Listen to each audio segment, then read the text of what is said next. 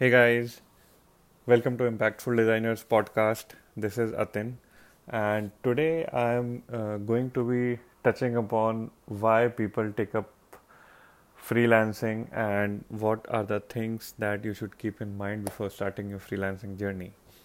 So, during my 6 years of freelancing journey, I have networked with multiple freelancers, although majorly most of them were into either UI, UX, or design. But uh, over these 6 years, I have found out that often people get into freelancing based just on their whim or without even taking a moment to realize why they are doing this. Many of the freelancers were struggling to find more clients, or actually, they were very busy uh, to go into each and every networking event they can get their hands on. And some of them did not even dare to refuse any kind of work which came, so they simply accepted each and every kind of work that came up. And some of them started freelancing thinking that they will get more time, but in the end they were busy 24 by 7, almost 24 by 7, and it was worse than their jobs. And some of them just started freelancing because they were frustrated in their jobs, and suddenly some opportunity came up and then they took that opportunity. But after the work was done, they realized that they could not find more clients. Then they switched back to the job, and then again this vicious cycle kept on repeating. So did you guys resonate with any of the reasons above, or have you faced any of the situations above that I have described in before? If yes, then good. Everyone faces this. It's a very common thing.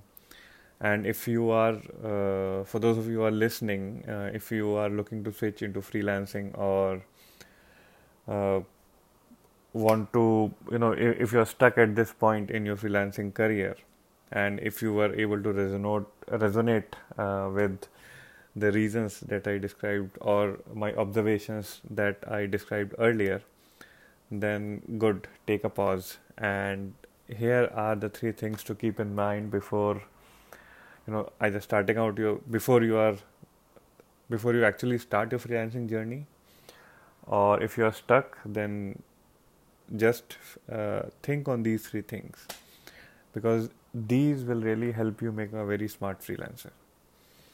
So the first thing to keep in mind is figure out your why. Are you really clear on what you want to? Why are you freelancing? Do you want to make more money? Do you want to have more free time? Do you want to work with people you like? Do you want to have time so that you can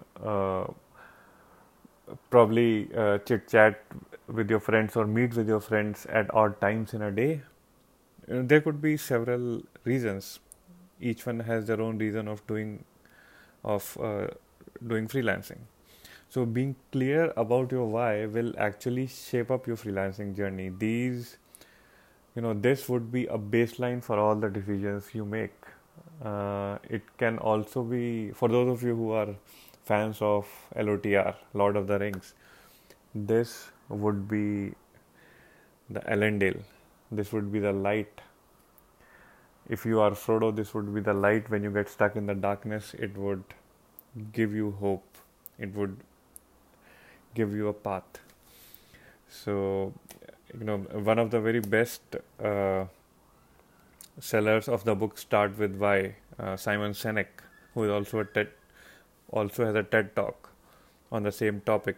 He says people don't buy what you do; they buy why you do it, and what you do simply proves what you believe. Pretty strong, right? So, moving on to the next tip, figure out your niche. Again, often people start accepting any kind of job, and they start marketing to each and every kind of client which is even remotely related to what they are trying to do. So take some time out to find out who is your primary customer, whose problem are you trying to solve, and what are your strengths. Because many people start offering every other service when they're just starting out. So, and doing so many services affects your work. It is destined to be subpar work. Just because you're desperate to get so many clients, you simply cannot accept each and everything. So this desperation comes from you not being clear on your niche.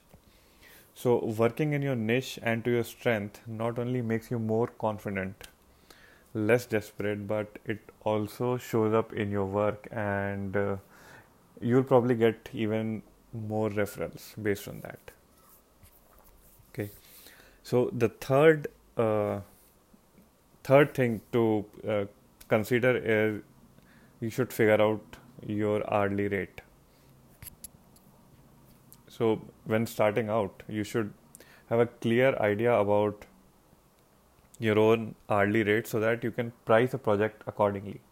So this hourly rate is just for you to take into calculations how much can you charge for a project. Okay. So some time back, I was reading this book called The Freelancer's Bible, and it's a must read. So from there, there was a basic formula mentioned for calculating your hourly rate. So it's a very generic formula, but you can customize it for your own calculations. So here it goes. So you should add up your yearly salary, your yearly expenses that will have. So yearly salary that you are planning to take, yearly expenses that you will incur, and then what would be the yearly profit in your business. Then divide that by the number of hours that you actually plan to work.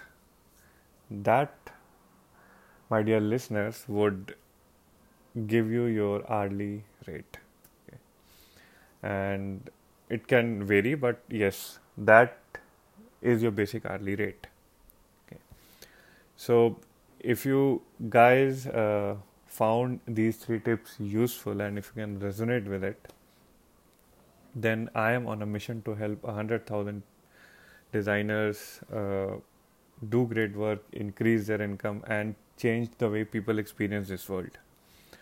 So, and for that reason, I have created a special community, and I would like you to be a part of that community. So, in case this resonated with you, do message me privately, and I would send you the private invite to that community.